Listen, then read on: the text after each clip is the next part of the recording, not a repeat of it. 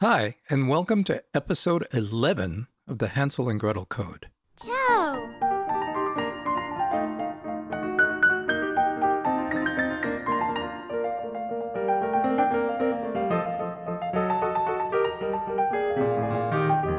In our last two episodes, we introduced and investigated the second sentence of our fairy tale.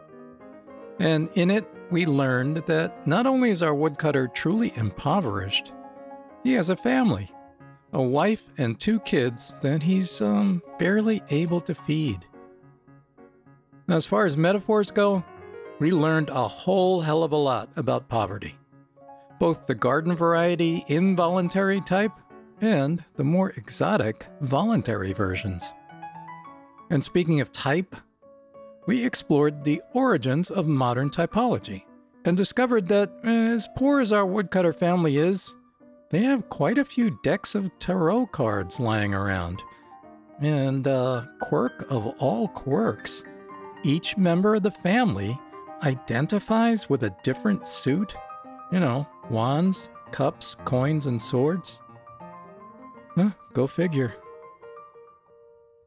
Today, we begin the third sentence of our fairy tale and discover that Charles Dickens and the Donner Party have invited themselves to dinner, and Dickens has brought along a guest. I'll introduce him in a minute, although before I do, let's just listen to the first 3 lines of our fairy tale. Es war einmal ein armer Holzhacker, der wohnte vor einem großen Wald. Es ging ihm gar jämmerlich, dass er kaum seine Frau und seine 2 Kinder ernähren konnte. Einstmals hatte er auch kein Brot mehr. Once upon a time, there was a poor woodcutter who lived before a great forest. He had it so rough he could barely feed his wife and 2 children. And once, there wasn't even any more bread. Aww. So, as I said, we've now got guests. And of course, they're not literal guests, since the fairy tale makes no mention of them. They're metaphoric guests. I'm guessing you've heard of the Donner Party, those 19th century pioneers who famously ran out of bread and had to eat leftovers. That is so not cool. And of course, most everyone knows Charles Dickens. The guest he's brought along is a certain Thomas Malthus. Who's that? If you've never heard of Thomas Malthus, though, don't worry, neither had I. Old Tom was an 18th century economist who wrote an otherwise famous and influential essay on the problem of population growth. In the essay, he implied that war, famine, and disease were very useful. He called them positive checks on population. And, turns out that he was famous enough that Dickens made a cheeky reference to him and his ideas by way of Ebenezer Scrooge. Many can't go there, and many would rather die. If they would rather die, said Scrooge, they had better do it and decrease the surplus population.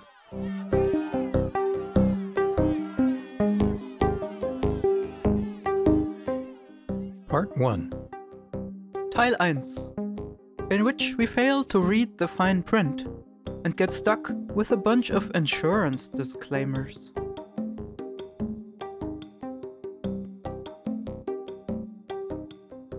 Speaking of Dickens, hard times can show up in a heartbeat, either for us as individuals or collectively. Being in the wrong place at the wrong time is often the predictable and inevitable outcome of terrible, or at least unfortunate, personal choices. Oh no. Well, it can also come down to a random matter of that famous insurance disclaimer, an act of God. God opens the sea with the blast of his nostrils. Ew. In other words, some natural disaster of biblical proportion, like COVID-19. Or maybe just some run-of-the-mill disaster, like an earthquake, a drought, a flood, or, what do you know, a famine. Oh my God. Unfortunately, man-made acts of God are all too common as well. Massive oil spills, a housing or .com bubble, maybe a war, a serious crime, or even just a nasty tax hike. No! In short, shit happens. And something we had little or no say in puts the screws to us anyway. Oh, crap. Well, once again, whether or not we can identify any trace of the sublime in our story, or even the fickle finger of some active deity, we now have an overwhelming catastrophe and one hell of a genuine storytelling crisis. Roger that. The manuscript doesn't give us any explanation for the complete lack of food on the woodcutter family table. And given that there's no indication whether this is just a problem for them alone or includes the rest of the population, it's kind of up to our intuition and personal imagination to fill in the blanks. What's weird is that the Grimms never explicitly say there was a widespread famine. Not until their 6th edition in 1843. And while I'm not inclined to just take them at their word in any of this, let's just run with the famine idea, at least for now. You coming, Curtis?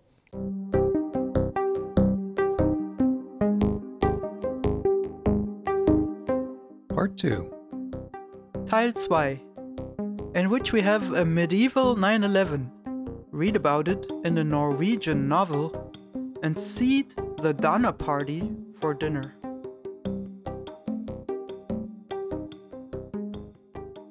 For Germans and Europeans in general, this sudden absence of bread or food in Hansel and Gretel, well, it's most plausibly based on the collective experience of the so-called Great Famine of 1315.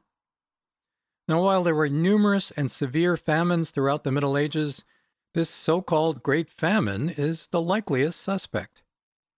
The damn thing lasted 3 years, took another 4 years to recover from, and was so overwhelmingly harsh and widespread, it became utterly egalitarian, affecting poor and rich, peasant and noble alike. Ugh.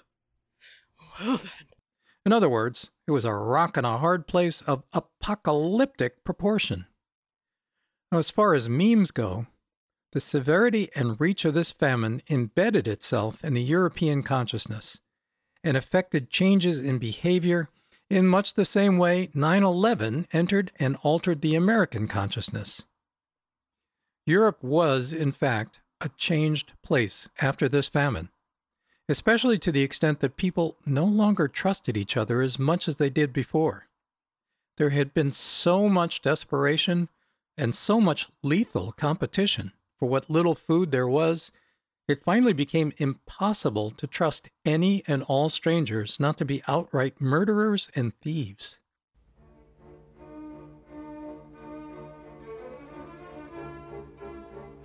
History aside, we can all understand the concept of famine, whether we've personally experienced one or not. Certainly we've all been ravenously hungry at some point or another, and if anyone really wants to know what it's like to starve, Knut Hamsun's novel, Hunger, provides one humdinger of a vicarious experience. Oh, good. Once again, though, we're looking for metaphoric meaning here. So, if we want to get at the jewels in this story, we've got to consider this fairy tale bread and its complete absence to be symbolic of something other than literal food or famine. Unless we happen to be or have been homeless and starving ourselves, we'd otherwise have no right whatsoever to identify with this family and their current plight. We could only pity them. So, unless we see this whole business as metaphor, we'd be stuck with a completely abstract, absurdly anemic, and, I gotta say, shamefully narcissistic faux problem. That's bad. Of course, there's nothing abstract about food or hunger. That's just the point. It makes for an excellent metaphor. Food and hunger is such a concrete, visceral concept. It can easily stand for something that we've all experienced, meaning some absolutely vital something we all know and recognize, and that is now either in short supply or completely missing from our own lives. Something that we absolutely need for the sake of life and consciousness. Something that, if it disappeared, we'd become absolutely desperate. Desperate enough to steal, and maybe even desperate enough to go the Donner Party route. So what is that vital thing? I don't know.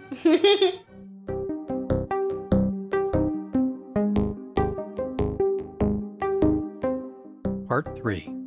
Teil 3, in which life throws us a limbo party to see how low we can go.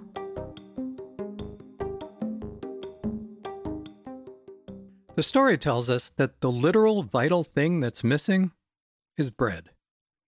And while it's obvious that as far as figures of speech go, bread is a very common rhetorical trope, technically known as a synecdoche. Huh? Well, that just means using the word bread to mean food of any kind, or even having it mean cash, if anyone still insists on treating our woodcutter's poverty as something literal. All right, if you insist.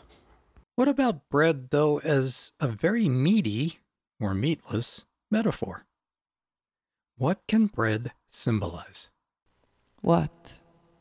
Now, before I name some of the possibilities, it's important to remember the context that we've so far established. The likelihood that we're dealing with the connection between consciousness and the unconscious. And if our poor woodcutter and his family represent a barely maintained consciousness, this sudden lack of food, the metaphoric substance maintaining that consciousness, well, it means that the bottom of consciousness has suddenly dropped out. Are you kidding me?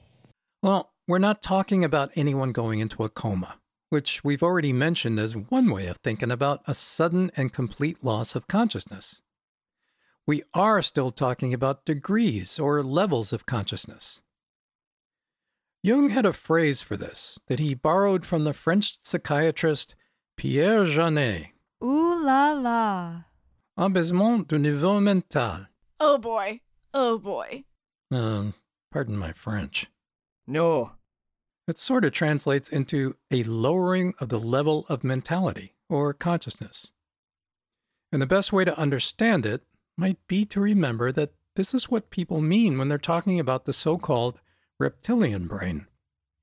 In other words, the way we think and act when our so-called reptilian brain is in charge. Oh, really? Now, there are many different degrees of this and plenty of benign examples. Although benign as they are, they can still land us in hot water.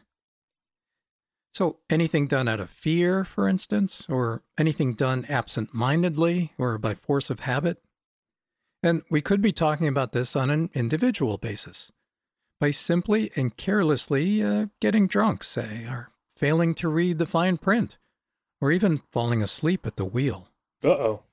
We could also be talking about a more collective situation, by following the crowd and parroting some popular opinion, or getting involved in a questionable crowd and succumbing to peer pressure, or even mob mentality. Just as certain people wearing certain red hats spent their red letter day in our nation's capital. Oh, and I suppose you think that's funny, huh? This lowering of our level of consciousness, our degree of conscious awareness and control over our own behavior, that can sometimes be just as dangerous psychologically as it can be physically. Severe enough, in fact, to indicate a major depression, with its attendant risk of suicide, or even a full-blown, frank psychosis with all the trimmings, hallucinations, delusions, and bizarre catatonic behaviors. I ain't never seen nothing like that before. Obviously, the fairy tale doesn't give us anything resembling psychosis. Not until we get to the psychopathic behavior of the gingerbread witch, and certainly not at this point in the story. Although we are being forced to talk about something terribly problematic. Something with very serious consequences. What are they? The story is telling us that something has happened to overtake and overwhelm our own capacity for and level of conscious awareness. No way. And yes, we are indeed talking about ourselves here, since we're bound to identify with the plight of this family, just by the very nature of good storytelling, not to mention the immense and magical power of metaphor. Maybe. So let's just take a step back and have a think. What is this thing that most effectively feeds consciousness, what it so desperately and instinctively needs and even hungers for? What is it that strengthens consciousness against sinking into boredom, depression, or even insanity? And why is it so poorly available in this story? And by extension, even in our own lives? And why is there now such an acute and absolute lack of it? Who cares? Could this thing just be ego? Is that what we're talking about? Something obviously necessary and easily enough propped up, although pretty leaky and precarious, even in the best of times. And just what the hell is ego anyway, beyond some fragile sense of self requiring constant effort and resources of reassurance, lest it find itself crushed or laid low by the force of any random troll or some stronger opponent or rival? You give up now? I just don't think so. Well, the Grimms, being fervent Christians, they give us their answer in the form of a convenient religious trope. Funny enough, coming from them, it's actually a helpful clue, although not necessarily the right answer. Let's see if you can figure this out. No pressure. No one else has yet.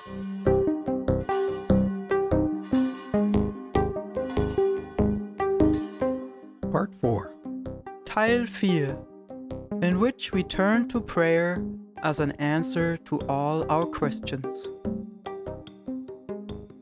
As I said, it wasn't until the 1843 edition that the Grimms added the specific idea of famine to our story. And all that did was tell us that our Bohemian family breadwinner was not directly to blame for the sudden lack of bread. Aww. Right from the get-go, though, their first 1812 edition, they had already thrown in their 2 cents to answer the question of what the bread was meant to symbolize. So let's kill 2 birds with 1 stone and listen to that later version of the story. And just so you know, this is from a very nice LibriVox recording of Hansel and Gretel that's read by Bob Neufeld. Hard by a great forest dwelt a poor woodcutter, with his wife and his 2 children. The boy was called Hansel, and the girl Gretel. He had little to bite and to break, and once, when great dearth fell on the land, he could no longer procure even daily bread. Well, there it is. An unmistakable reference to the Christian Pater Noster, the Our Father. And that their daily bread of the prayer is still edible food, of course. And yet, given the context, it's also something else. Something transcendent, numinous, or otherwise sacred. I guess we could even say manna from heaven. Oh boy. Oh boy. Well, if we're going to allow for this hyper-Christianized clue added by the fervently Calvinist Grimms to enter our discussion, then I still gotta ask, what is this transcendent, numinous thing that food, in the form of Hansel and Gretel bread, represents to Western consciousness? And not just in Christianity and Christian prayer, or even in Old Testament manna. Remember, this metaphor has to hit home with every single one of us, regardless of our religious preferences. Otherwise, our fairy tale is just some Bible-thumping Calvinist propaganda story. For the love of everything sacred and holy, would you please shut your yapper? See, it's all too easy to give a rote catechetical response to this question, which is pretty much what the Grimms have done, and which is how much of Christian religion is taught and learned. And the same again and again and again. Repetitive. And yet, full-blooded, honest fairy tales, they're not meant to paper over the abstractions of life or parrot the nostrums of any religion. No, sir. Limiting our understanding of fairy tale metaphors to abstractions of belief, religious or otherwise, it cuts them off at the roots so they're no longer alive or connected to the vital human experience that once gave them life. So in attempting to find and restore that vitality, is it valid for us to say this prayerful daily bread is, just as the Grimm's revisions imply, a religious or sacramental grace? Why the fuck not? Sure, maybe in the Middle Ages. Given the enormous power and influence of the Vatican over the life and liberty of just about everyone living in Europe, this would have been a perfectly adequate explanation, even a numinous experiential metaphor. That's correct. Not now, though, and certainly not for everyone. Still, given the fact that this story might have been written back in the Middle Ages, we're going to have to see if calling this bread soul food is indeed the right call. I am getting a little hungry. Right, yeah, let's get some food and plan out this next adventure.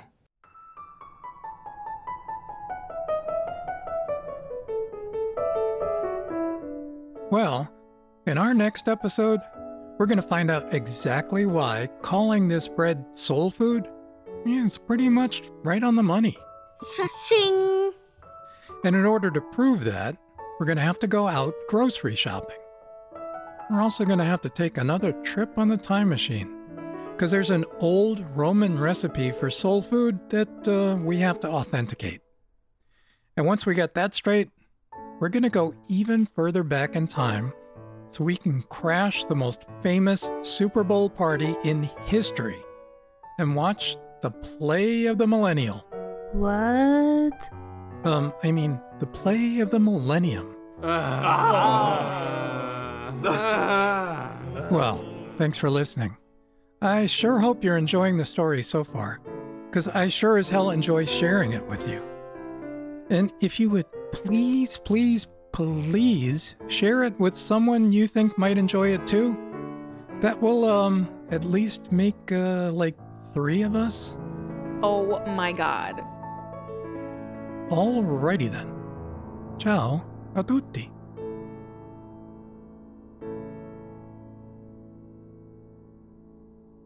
Ciao, ciao.